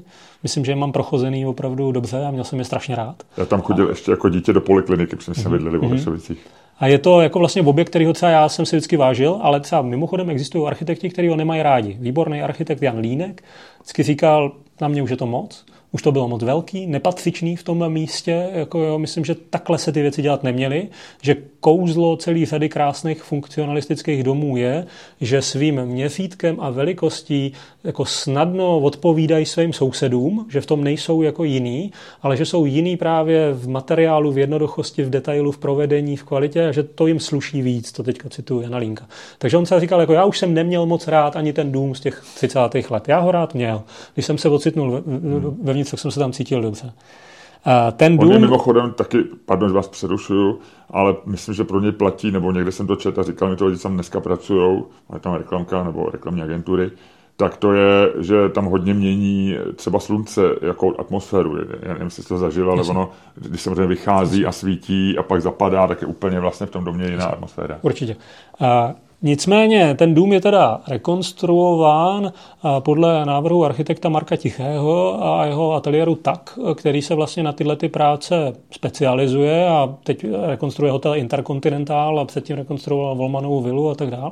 A na jednu stranu já si toho jeho přístupu vážím, ten jeho přístup je nesmírně poctivý, pečlivý, detailní, naprosto neodfláknutý, jako hledá současné možnosti, protože dneska jste limitovaný zcela jinýma normama, zákonama, nařízeníma, které tehdy neexistovaly a vy musíte splnit úplně jiné věci než tehdejší autoři a vy to musíte spojit jako s tím starým. Ale já, když jsem do toho vstoupil, tak můj pocit byl, že ta atmosféra je pryč. A měl jsem pocit, že jsem vstoupil do novostavby. Což není dobrý. A já to zažívám mockrát. Měl jsem ho i u zrekonstruované vily Tugendhat, že jsem měl dojem, že jsem vstoupil do objektu, který byl dokončený včera. A já myslím, že to tak nemá být. Někdo může být velkorysejší a řekne, vydrž, ono, za 15 let se to zase jako obouchá, obrousí a nebude to tak jako nový a už to bude lepší. Ano, tohle můžu potvrdit, častokrát se mi to stalo, že ta naleštěnost v tom našem prostředí zmizí relativně rychle a pak je to jako jakž takž. Ale já jsem měl dojem, že ta atmosféra je úplně jiná, ano, možná to souvisí s jiným vnitřním obsahem a tak dále, ale tohle se fakt těžko vysvětluje. Není to úplně snadný, není to právě, že byste řekli, jako tady udělali tohle blbě a proto je to jako blbě. Jo? Ale prostě jenom to máte nějaký pocit, jo? Cítíte něco. A mě táta, když si říkal takové věci, já to častokrát cituju, protože jsem to opravdu mockrát zažil, že jsme spolu někde byli a on říkal, to si pořádně prohlídni, to je samá chyba, ale krásný. A já jsem tam měl trošku pocit bez chyby, jo? Bezvadný, dokonalý, ale něco je pryč. Jo? A teď jako těžko co, jo? A teď možná, že bych dokázal i najít jako některé ty detaily. Ale já si myslím, že dokázat dům rekonstruovat tak, aby z něho ta původní atmosféra nevyvanula, aby v něm to časové opotřebení, protože ten dům je prostě 90 let starý, zůstalo nějakým způsobem všudy přítomný, to je velká dovednost a mají opravdu málo kdo. Jakože to mají lidi na prstech jedné ruky. A je to ale ještě něco trošku jiného, než být najmutej jako na toto opravit. Možná stále třeba zaujatý v tom, že vy jste ten dům poznal v jiné situaci, třeba se ta atmosféra může blížit tomu, jaká byla v těch koncem 30. let nebo 40. letech, ale nevím. Já taky nevím, že jo, protože jasně, nezažil jsem to, jo, ale jenom chci říct, že ten problém je asi obecnějšího charakteru. Že jsem právě asi v Česku rozděluju to, že my umíme dva druhy rekonstrukcí. Jednou říkám totální punk, to můžeme to nazvat jako hipsterská kavárna, kdy nemáte žádný peníze, jste tam v nájmu a v podstatě to musíte jenom obouchat a přinést tam paletu ze dřeva a dohromady utratit 2000 korun a přitom to je dobrý, tak to je jeden způsob rekonstrukcí a jsme v tom podle mě jako skoro světoví šampioni. Jako radlická kulturní sportovna, skrz kterou jsem šel a stejní lidi, kavárna, co hledá jméno a vnitroblok a tak dále. To jsou všechno důkazy, že oni jako vlastně i za relativně omezeným rozpočtem, někdy to není tak omezený rozpočet, ale dokážete. A druhý je podle mě fakt ta dokonalá rekonstrukce, co z toho udělá tu novostavbu. A mezi tím se podle mě nachází obrovské množství prostoru, který my nějak zvlášť ku podivu neumíme. A já jsem to zažíval třeba teďka, ještě jsem tam nebyl po té rekonstrukci a trošku se toho bojím. Klamgalasův palác vedle magistrátu, opravdu v centru na Mariánském náměstí. Klementínum je naproti magistrátu a když se budete dívat od magistrátu na Klementínum, tak po levý ruce. Jakoby proti městské knihovně vlastně. Proti městské knihovně a zároveň... Starý barák. Jasně, barokní dům, Klamgalasův palác. A budete ho znát z toho průhledu, jako z uličky z Karlovy, prostě, jo, když jdete, tak narazíte do něho. Tak já jsem v něm byl asi před 10 lety a ten dům teda takzvaně jako potřeboval rekonstrukci a já jsem úplně všechno ve mně říkalo, nešajte na to. Jako je to úplně v pohodě. Takovýhle paláců jsou plný Benátky, jako já to mám strašně rád. Jo, jako je lehce zanedbaný, určitě má nějaký technický problémy, ale je nádherný, má skvělou atmosféru, jenom najděte způsob, jak ho používat. A Petr Malinský se svojí kanceláří ho zrekonstruoval, jak jsem říkal, nechci hodnotit ten výsledek, že jsem ho ještě neviděl, ale můj pocit byl, že to není potřeba. Že za tohle se peníze utrácet nemají. A příklad nějaký povedený rekonstrukce? Já fakt neznám, musíme si trochu zpřesnit pojmy. Já možná bych nepoužil to slovo rekonstrukce, spíš mě zajímají ty konverze a adaptace. To znamená, že vy to hodně pozměníte, že to jako bylo něco a najednou je to něco úplně jiného. Já si hodně vážím toho, co udělal Leoš Válka s Doxem. Původně to byla továrna, dneska řada lidí by ani nepoznala, co je starý, co je nový a je to tak jako dobře zmixovaný. Mimochodem, kdysi se na školách architektury razila taková doktrína, že když děláte novou věc, tak ta musí být jednoznačně rozpoznatelná a odlišitelná. Můžeme to nazvat metodou kontrastu, jo, že tady to je takhle najednou ze skla a z oceli bum, jako něco úplně nového.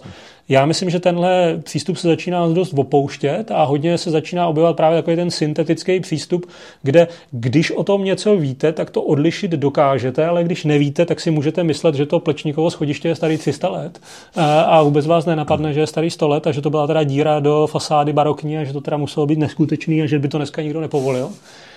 Takže jako já mám radši tady takový ty navazování těch věcí na sebe, ale použil jste slovo rekonstrukce. Mám dva kamarády, kteří si před několika, asi 15 lety koupili parostrojní pivovar Lobeč. Každému doporučuji se vydat k ním na návštěvu. Oni jsou dva architekti, kteří to koupili za pár korun, protože to byla totální ruina a nasadili svoje úsilí na to, že ho zrekonstruovali a zrekonstruovali ho opravdu tak, jak já si představuju slovo rekonstrukce, že čím víc tam trávili času a energie, tak tím míň měli chuť do toho zasáhnout. Že když to jako koupili, tak jako mladí architekti si říkali, já tady udělám tohle, tady konzolu, a tady něco vystrčím. A jak to poznávali, tak říkali, že to je jako super samo o sobě, to není potřeba. Takže jako spíš pojďme se pokusit vrátit to, jaký to bylo. Kde to je? Lobeč od Prahy hodina na sever, poblíž je fantastický artdekový koupaliště Mšeno, jenom pár kilometrů, takže jsme jako na Kokořínsku, jako hezký území a prostě zapomenutá obec, doporučuji, památkově chráněná, strašně zajímavý. Ale jenom chci doříct, že ano, takhle oni to dělali a chodili místní a říkali, a budete vařit pivo? A oni říkali, ne, proč? To nás jako nikdy nenapadlo. Oni říkali, tak počkejte, tak to byl pivovar, ne? Tak jste si koupili pivovar, rekonstruujete pivovar, tak asi budete vařit pivo. A tak dlouho to poslouchali, až nakonec řekli, ano, musíme vařit pivo. Že nás to nenapadlo. Tak opravdu vaří pivo, mají tam malý pivovar. Technologie jsou dneska úplně jiný, to znamená na to, co jste potřeboval 1000 metrů čtverečních, tak jich dneska potřebujete 100, ale takhle to tam mají, myslím, že jako vaří skvělý pivo. A zároveň ale tam máte možnost je navštívit, ubytovat se tam, strávit tam nějaký čas, odehrávají se tam různý kulturní akce a tak dále. A oni tam odvedli opravdu neskutečnou mravenčí práci, která je podle mě naprosto úctyhodná. Vy už jste zmínil, že jste vzal studenty někam, to byly Vršovice? Ano. Kdybyste měl ty mimozemšťany nebo americký studenty, ono, jak jsme si shodli, tak tomu je skoro stejný, tak kam byste je dneska vzal? Jaký 3 domy v Praze jsou zajímavý? Tak nejdřív bych mohl odpovědět tak, že nebudu spekulovat a řeknu, kam jsem je vlastně vzal, takže tím je to snadný, protože už se to odehrálo, tak si jenom stačí, že si vzpomenu, kam jsem je vzal. Vzal jsem je do Drnu od Stanislava Fialy. Se Standou Fialou jsme domluvili, že přišel jeho kolega s kartou a provedl nás po celém tom domě, od garáží po střešní terasu a oni z toho byli naprosto nadšený. Takže Drn vlastně dělal ten stejný architekt jako ten v těch Holešovicích. Ano, to je Stanislav Fiala. Zároveň Šporkovský palác. To znamená dneska Červený jelen, hospoda v bývalém bankovním trezoru, barokní palác přestavěný na anglickou banku od Josefa Gočára, následně Stanislavem Fialou adaptovaný na současné podmínky. To je mezi Hybernskou a Celnicí. Ano. Taky za mě velmi úctyhodná práce. A kdybyste chtěli vidět jinou standovou práci a dobře se najíst, tak doporučuji Bistro u Matěje. Vlastně, myslím, krásný taky prostředí. Vlastně s limitovaným rozpočtem, velice jako pěkný jako vnitřní pocit, doporučuji každému. A těch věcí od něho je mnohem víc. Takže tam jsem je vzal a oni z toho byli naprosto unešený. Jenom pokusím se vysvětlit proč. Tam je velice specifická situace, kde to byl tehdy práce tandemu Petr Němec, investor, Stanislav Fiala, architekt, kteří jako opravdu na tom takhle úzce spolupracovali, takže skvěle. A teď mluvíte o Drnu, ano. A nejenom o Drnu, ale i o Šporku a zároveň o takzvaném Šemíkovu břehu, což je projekt, který teprve vznikne na Smíchově. A je to zvláštní situace, kde architekt v podstatě nepracuje pro nějakého neznámého klienta, ale pro někoho, koho zná 20 let, jsou jako velice blízcí a v podstatě mají joint venture, je to jako jedna firma. A díky tomu tam funguje naprostá důvěra, že když architekt si vymýšlí detaily a něco, co je zdlouhavý a drahý, tak investor mu věří, protože ví, proč to dělá, dává mu to smysl. A mimochodem potom jsme se spolu bavili s investorem a on říkal, no a o 2 roky později jsme to prodali. A já jsem to nechtěl prodat, ale prodali jsme to, protože jsme potřebovali peníze na další náš jako společný projekt a prodali jsme to s obrovským ziskem, dá se to najít ve veřejných zdrojích. A on říkal, pokud chcete důkaz, že skvělá architektura může být skvělý biznis, tak já myslím, že jsem ideální případ, jo? Že já vám to můžu přímo dokázat. Takže tam je beru, ale beru je do Lucerny. Procházím s nima celou Lucernu, taky od podlahy ke stropu. Kamarád Ondřej Kobza provozuje na střeše takové věci, takže od toho mám čip a klíče, takže tam ty studenty můžu zavést. Někdy jim ukazuju Mánes, i když tam jsem hodně kritický k tomu, co se odehrává vevnitř, ale ten dům samotný je zajímavý. Vzal jsem je i do takzvaného Opera, to znamená do Štencova domu od Otakara Novotného, což považuji za fantastickou oázu v centru Prahy, jako kus Holandska. Cihlovej. Bývalá tiskárna ve vnitrobloku vepředu, 2 bytový domy, jako opravdu úžasná věc. Ale smysl toho, proč jsou američtí studenti tady a proč já se jim věnuju a toho, co spolu děláme, se netýká jednotlivých staveb, ale celkového prostředí. A právě toho, o čem se trochu bavíme, toho historického vrstvení, toho navazování věcí na sebe, toho, že nepoznáte, co je ze kdy a že vidíte dům, který vypadá jako obyčejně a najednou vevnitř je pasáž, kterou do něho prorazil někdo o 80 let později a naprosto nekompromisně zastřešil dvůr a překryl ho novou konstrukcí a dneska to tvoří jeden celek, vy tam projdete, ani si toho nevšimnete a vůbec vás nenapadne, že v tom jsou takovýhle časový rozdíly. Takže já tomu říkám vlastně jako důležitost kontextu a vztah mezi čímkoliv novým a čímkoliv starým, což je něco, co oni neumějí, neznají, v životě to neviděli, neumí s tím pracovat. Když navrhujou domy, tak je navrhují jako samostatný novostavby, které mají vzduch ze všech 4 stran a je jim úplně jedno, co je o 2 domy vedle. A já je vlastně nutím, aby se konfrontovali s tímhletím, což je něco úplně novýho pro ně. A za 10 let mám dojem, že to oceňují. Že opravdu říkají, ano, jsme jinde, je to tady jiný, má to tady jinou logiku, zabýváte se tady jinýma věcma, děkujeme, že jsme to mohli poznat. A vrátíme se zpátky a třeba budeme zase dělat něco úplně jiného, ale jako víme, o co jde. A takže tohle, jo. Takže já je běžně provázím po Praze a ukazuju jim normální věci, ukazuju jim pasáže, ulice, obchody, domy, jak domy na sebe navazují, vysvětluju jim, jak vzniklo, vysvětluju jim, kdo vymyslel nový město, proč, jakou mělo logiku, co to je tržiště, co je naplánovaný, co je rostlý a tak.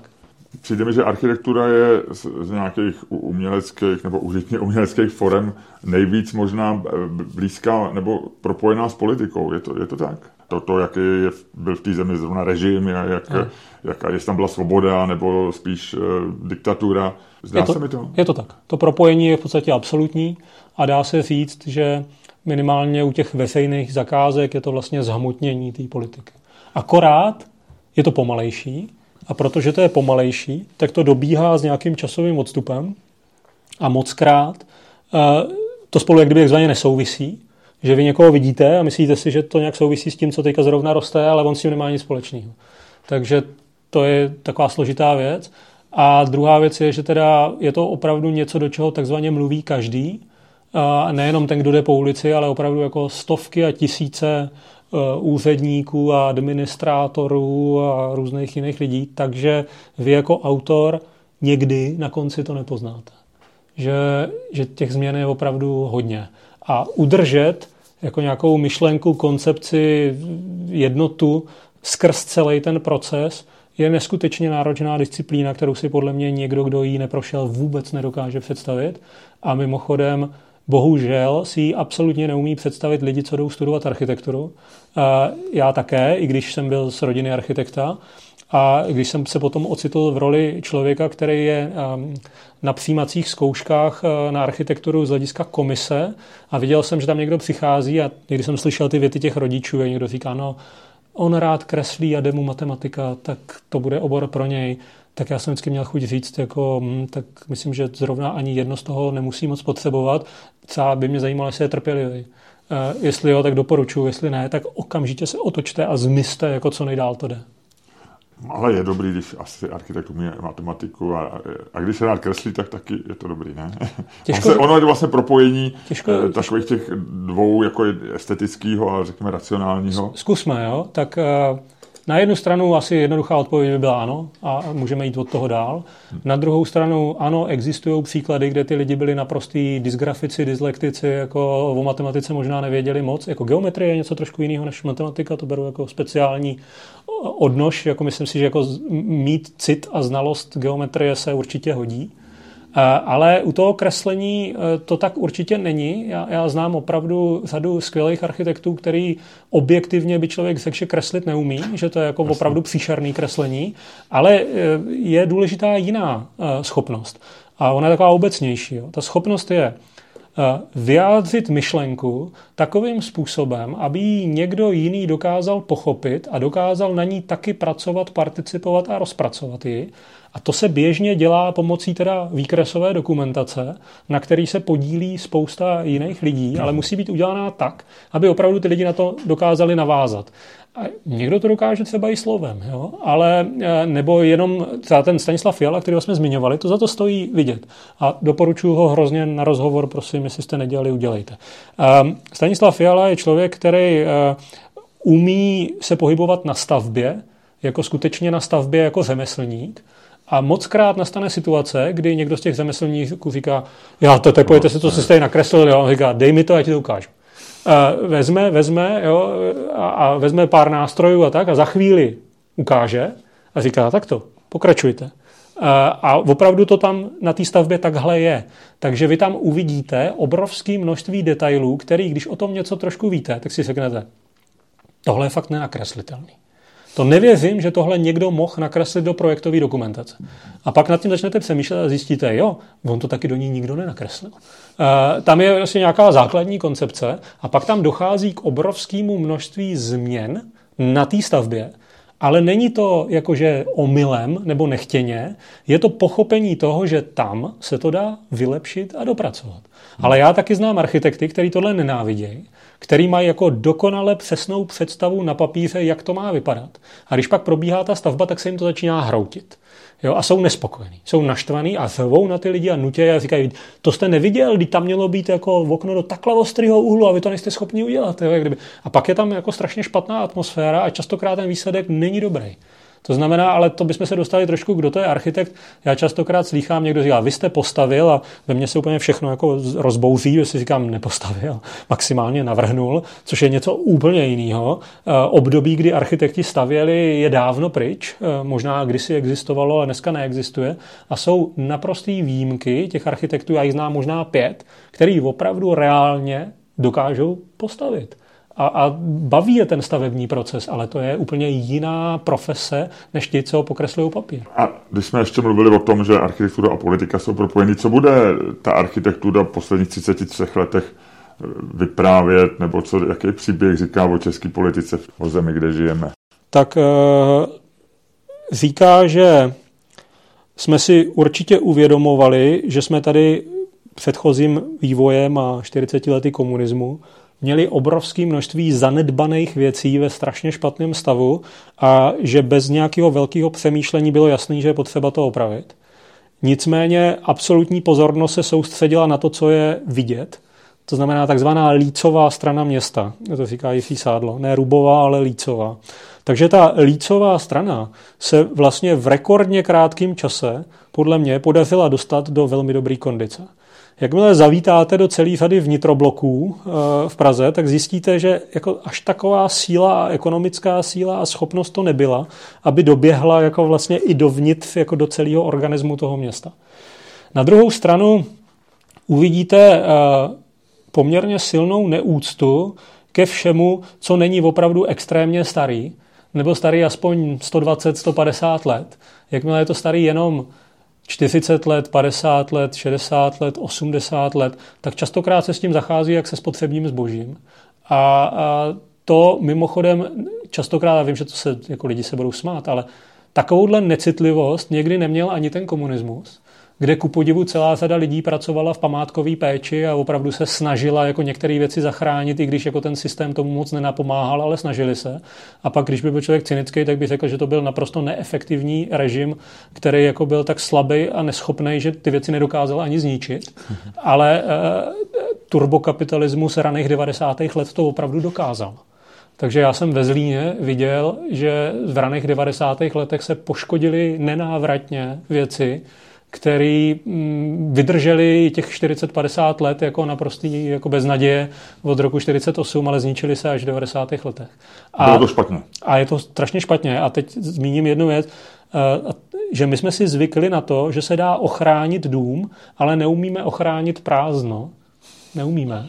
A Roman Koutský, architekt, když si říkal, žádný aktivista se k poli nepřiváže, že to se musíte přivázat ke stromu, že tam něco jako musí být, ale jako ke vzduchu se přivázat nedá.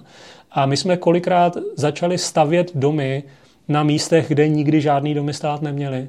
A neuměli jsme opravdu ochránit jako zelený prostředí, parkový prostředí. Jako, a máme s tím problém do dneška. Jo? Takže kdybych ještě pořád odpovídám na tuhletu otázku, jedno, co bychom mohli vyprávět, je, že nemáme moc dobrou citlivost k tomu, kde se stavět má a kde se stavět nemá.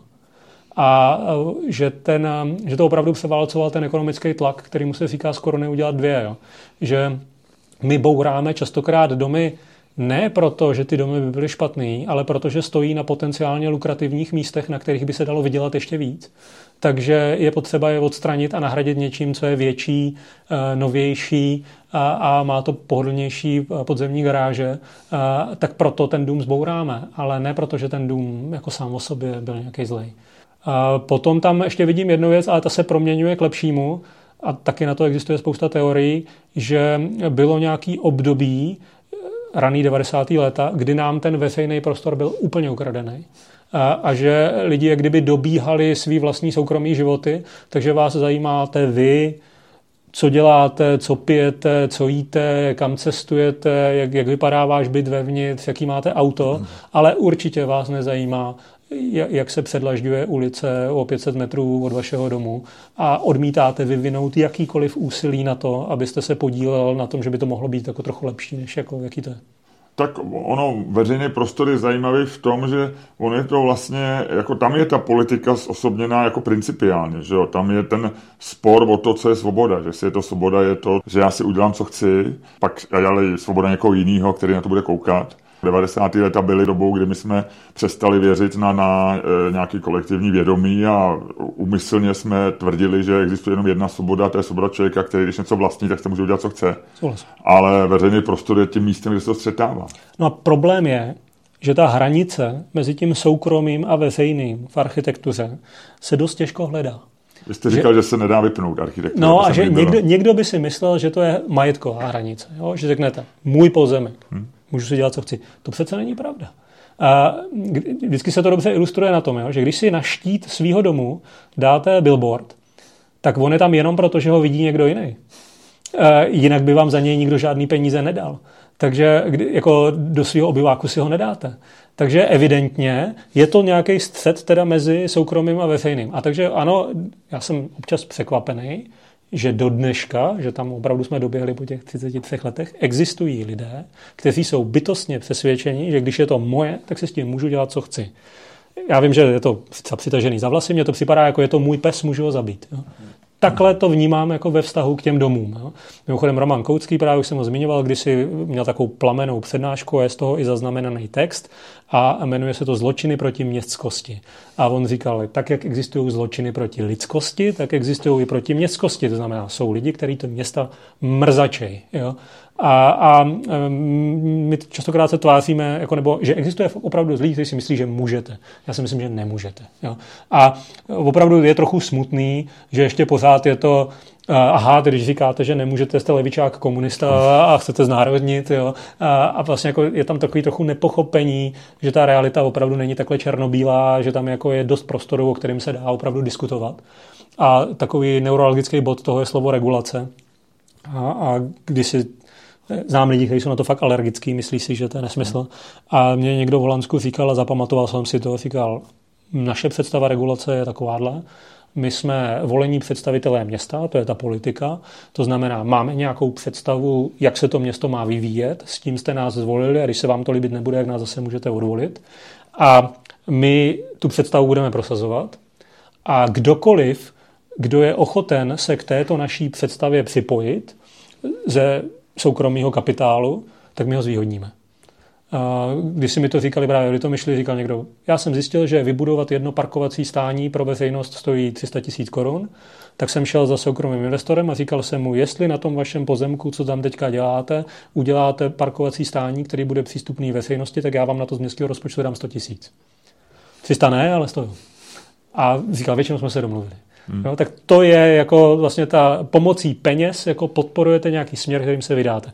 Tomáš Hradečný, architekt, kterýho si vážím, mi když si říkal, a asi se to lidem nebude líbit, ale mně by se líbilo, kdyby se Praha rozhodla, že vsadí prostě veškerý svůj rozvoj na hromadnou dopravu a říkal, nebo na individuální automobilovou dopravu, ale ať si vybere a dělá to 20 let.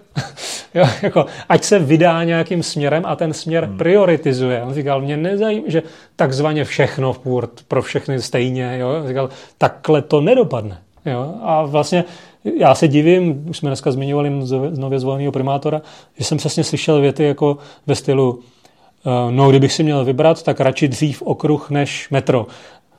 Co to je za debatu? Jako, mimochodem, bez ohledu na to, v jakém jsou stavu připravenosti, jo, a tak dále, tak dále. Takhle to přece nemůže člověk říct. Kdybyste vy byl primátor a plus měl ještě trošku malou nějakou nadpřirozenou schopnost, tak co by se stalo?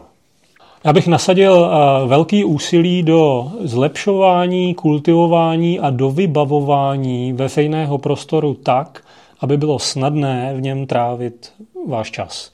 Uvědomil jsem si to právě v Barceloně a v Lisabonu, kdy i na zdánlivě obyčejných místech, které vypadaly jak nějaký kruhový objezd, tak jsem zjistil, že tam můžu dělat skoro všechno. Že tam teče pitná voda, že tam je veřejně přístupný čistý záchod, který je skutečně otevřený, že tam je malá kavárna, kde si můžu i najíst, že tam je dětské hřiště, že jsou tam lavičky, které jsou ve stínu, že jsou tam zrostlý stromy, o který se někdo stará a že na kusu země, který vypadá naprosto nepodstatně, je to zařízeno takovým způsobem, že když se rozhodnu, tak tam můžu být 8-10 hodin v kuse a nic mi nechybí a nic mě nenutí odsud odejít. A potom jdu a procházím s kamarádem Jelením příkopem a on mi říká, tady je to hrozně hezky, tady bych klidně zůstal díl, dá se tady někde zajít na záchod? Jsem říkal, ne, tady je to nachystaný a prohlídni si to, podívej se, vyfoť si to a vypadni. To je Praha. V naprosté většině případů. To znamená nádherná z dálky, mnohem horší zblízka. To znamená, kdybych tohle, tak se začnu bavit tady tímhletím, jako zabývat se úpravama veřejných prostorů tak, abyste v nich ten čas mohl trávit. A někdy to samozřejmě znamená lepší propojování. Máme celou řadu různých spojek v Praze, které jsou zamknutý a zavřený, protože jima chodilo málo lidí a nechtělo se nám utrácet peníze za jejich údržbu, tak jsme je zavřeli, vymazali jsme je z veřejného prostoru a nikdo ani neví, že existují. Je jich desítky. Jo? Takže Vlado Milunič, architekt, spoluautor Tančícího domu, byl takový, kromě toho, že to byl jako zvláštní člověk, tak on někdy vytvářel takový témata, který nikdo mu nezadával a on si je pro sebe promýšlel. Tak on říkal, centrum Prahy, turistický, jasně, ale máme tady Vltavu a na Vltavě máme Žofín, máme tady Dětský ostrov, máme tady Střelecký ostrov. Dali by se propojit pro pěší tak, a vlastně měl to fakt i vymyšlený, nebyly to žádný velký vzdálenosti, nic technicky složitýho a problematického, že do toho najednou vstoupíte a můžete si užít větší kus území, aniž byste byl konfrontovaný s automobilovou dopravou, vlastně s nějakým hlukem, exhalacema, jinýma lidma a tak dále. Tohle je zajímavý téma Prahy, spousta lidí ho to zmiňuje, že Praze chybí nějaký větší rozměr, že kdekoliv, kde vy se ocitnete, na Vinohradech, ve Vršovicích, tak vám to tam třeba připadá zajímavý, říkáte si, jo, to je to hezky, když se mi to líbí, ale ujdete o 2 bloky a najednou to skončilo. To znamená, jako nikde není takový jako spojitý rozměr. Někdo říká, že by se to mohlo stát ve čtvrti, který se říká Bubnizátory, že tam je naděje, jak sešít a propojit Letnou a Holešovice, takže byste to jako opravdu mohl projít jako jeden celek, což dneska nemůžete, protože to je přepažený železnicí, kterou nikdy město nezajímalo a vždycky si v něm dělala, co chtěla. Mimochodem v roce 90, já jsem Holešovičák, takže to sleduju velmi detailně. V 90. roce už byl projekt, který tam navrhl park a který spojil vlastně Horní Dolní Holešovice a do dneška to není. Zmiňovaný Leoš Válka když si říkal jednu věc a myslím, že má v tom hroznou pravdu. On říkal, tam by stačilo natáhnout jednoduchou lávku pro pěší za pár korun nad těma železnicema a nechat tam lidi několik let procházet, tak, aby si uvědomili a pochopili rozlehlost a velikost tohoto území ve vztahu jako k jeho okolí a pak by byla šance, že se něco stane, než když to neví. A jedna z takových mých definic Prahy, jsem si na ní kdysi přišel, já jsem říkal, hele, tak polovina té Prahy je zavřená, nepřístupná, za nějakým plotem, zdí, bariérou, nedostatečnou péčí, takže tam jako nechcete chodit, nezajímá vás to a tím to úplně vymažete z hlavy. A v druhé půlce se mačkáme a nadáváme, že tady je málo místa. A to platí i pro jednotlivý domy. Jo? Vstoupíte do polikliniky na Praze 1, připadá vám to tam zoufalý, připadá vám divný, jak tam lidi čekají v čekárně v nějakým malým prostoru a pak najednou zjistíte, že jsou tam 4 další místnosti a jsou prázdný a jsou zavřený. Jo? A vlastně takže mě by asi bavilo tyhle ty místa otvírat, zpřístupňovat, propojovat a pak by možná se ukázalo, že si tu společnost až příliš idealizuju a že jsem se naprosto zmýlil a že o to lidi nestojí. Ale to nevím. A mrzí mě, že jsme to nevyzkoušeli. Mimochodem, ta lávka nad tím nákladem nádraží byla kdysi, jako děti jsme po ní chodili, říkalo se jí dobytčák, pak ji strhli, ale přímo na Zátory vedla lávka z Argentinské ulice. A teď myslím, že se zrovna i nějaká zase chystá, jo? A já tomu docela fandím. Bude se otvírat nová lávka přes Štvanici, která asi nepochybně změní situaci Štvanice. Holka, jak se říká. Že? Zkrátka Holešovice Karlín, skvělý název mimochodem. Ale zase taky to je téma, který občas diskutuju s těma svými americkými studentama. Oni si občas myslí, že když zlepšíte přístupnost, že zlepšíte všechno. Ale moje zkušenost to občas nepotvrzuje. A někdy naopak ta špatná přístupnost znamená to, že to má skvělou atmosféru.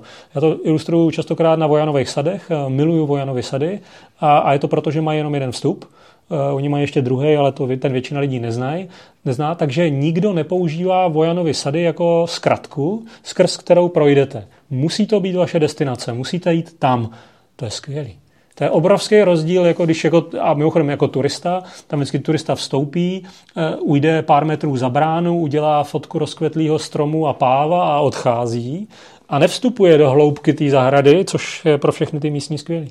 Teorii špatné přístupnosti potvrzuje vůbec Praha za komunismu. Ne, že bychom nám po ní stýskalo, protože se nám po tobě nestýská, ale byla Praha jiná tehdy. Je to velký téma. A já někdy... No, tohle lidi štve, jo. Někde jsem říkal, jako nejvyšší forma života je člověk a nejnižší forma života je turista. A bohužel jsem to jako vlastně mockrát viděl. A blbý je, že vždycky se najde skupina takových jako chytrých, podnikavých lidí, který to okamžitě pochopí, který pochopí tu slabost, neznalost, nulovou erudici těch lidí v tom neznámém prostředí a nabídne jim něco neskutečně pokleslého za neskutečně obrovský peníze. A vlastně je takhle jako vyždíme. A na to tady máme příklady na každém kroku. A trochu blbý je, že my jsme to takzvaně dovolili, takže takhle my to fantastické město vyprodáváme levně do celého světa a opravdu pár lidí jako z toho má velmi dobrý biznis. A je to smutný. Máme dneska staronovýho primátora. Myslím, že to je možná první primátor v historii, který jde po druhý do funkce. Jako s pauzou. Ano. Trofil byste si říct, který z primátorů po roce 89 byl nejlepší? Ne. Protože nemám tu detailní znalost a to jsem zmiňoval, že občas vidíte nějaké věci, které třeba inicioval někdo a vy to ani nevíte a jako doběhlo to tam třeba za jeho a on přestřihnul pásku a neměl s tím vůbec nic společného. Takže už jenom tohle byste si musel strašně vlastně jako rozebrat. Ale druhá věc, a to možná se mnou budou lidi nesouhlasit, ale já myslím, že vliv primátora na atmosféru města není moc velký. Že možná je přeceňovaný. Že si lidi myslí, jako, že to je takový ten monarcha s telefonem a tady s tlačítkama a ten udělá tohle a tamhle se stane tohle. Moje zkušenosti to nepotvrzujou. A já si myslím, že tu atmosféru toho města občas dokážou daleko pozitivněji a ovlivnit úplně jiný lidi. A jejichž jména třeba ani neznáte. Ale někdy je znáte, třeba já nevím, že pan Karpíšek se sítí lokálů podle mě pro Prahu udělal víc než kterýkoliv z předchozích primátorů, jo? Možná. A zároveň je to věc, která ukazuje, že nejen na turistech se dá vydělat, protože lokál je velmi drahý podnik, de facto na to, co v jakém kontextu co nabízí. A vlastně, že je to jedno z těch míst, který ukazuje, že ty místní s těma turistama dokážou bez problémů koexistovat. Dávám poslední otázku a ta je strašně jednoduchá. Za 10 let bude svět lepší nebo horší? Nevím. To já potřebuju vědět. Tohle nejde odmítnout. Takováhle odpověď nemůže být, jo. Bude lepší, ale za předpokladu, že pro to něco uděláme. Nestane se to samo. Kdybych se ptal, co máme udělat, je to další 1.5 hodiny a to už nemáme. Ale jako pár ještě k tomu jenom, jo, jako rád tohle zdůrazním. Každý k tomu může přispět. Není to žádný for nebo vtip, nebo prostě, nebo já nevím, nějaký žvást, nebo něco takového. Myslím si, že moje zkušenosti to potvrzují. A akorát si musí vybrat, co je ten úsek, kterýmu se bude věnovat. A když se mu bude věnovat a to své úsilí do něho nasadí, tak to bude poznat. Děkuju. Taky díky. Díky moc.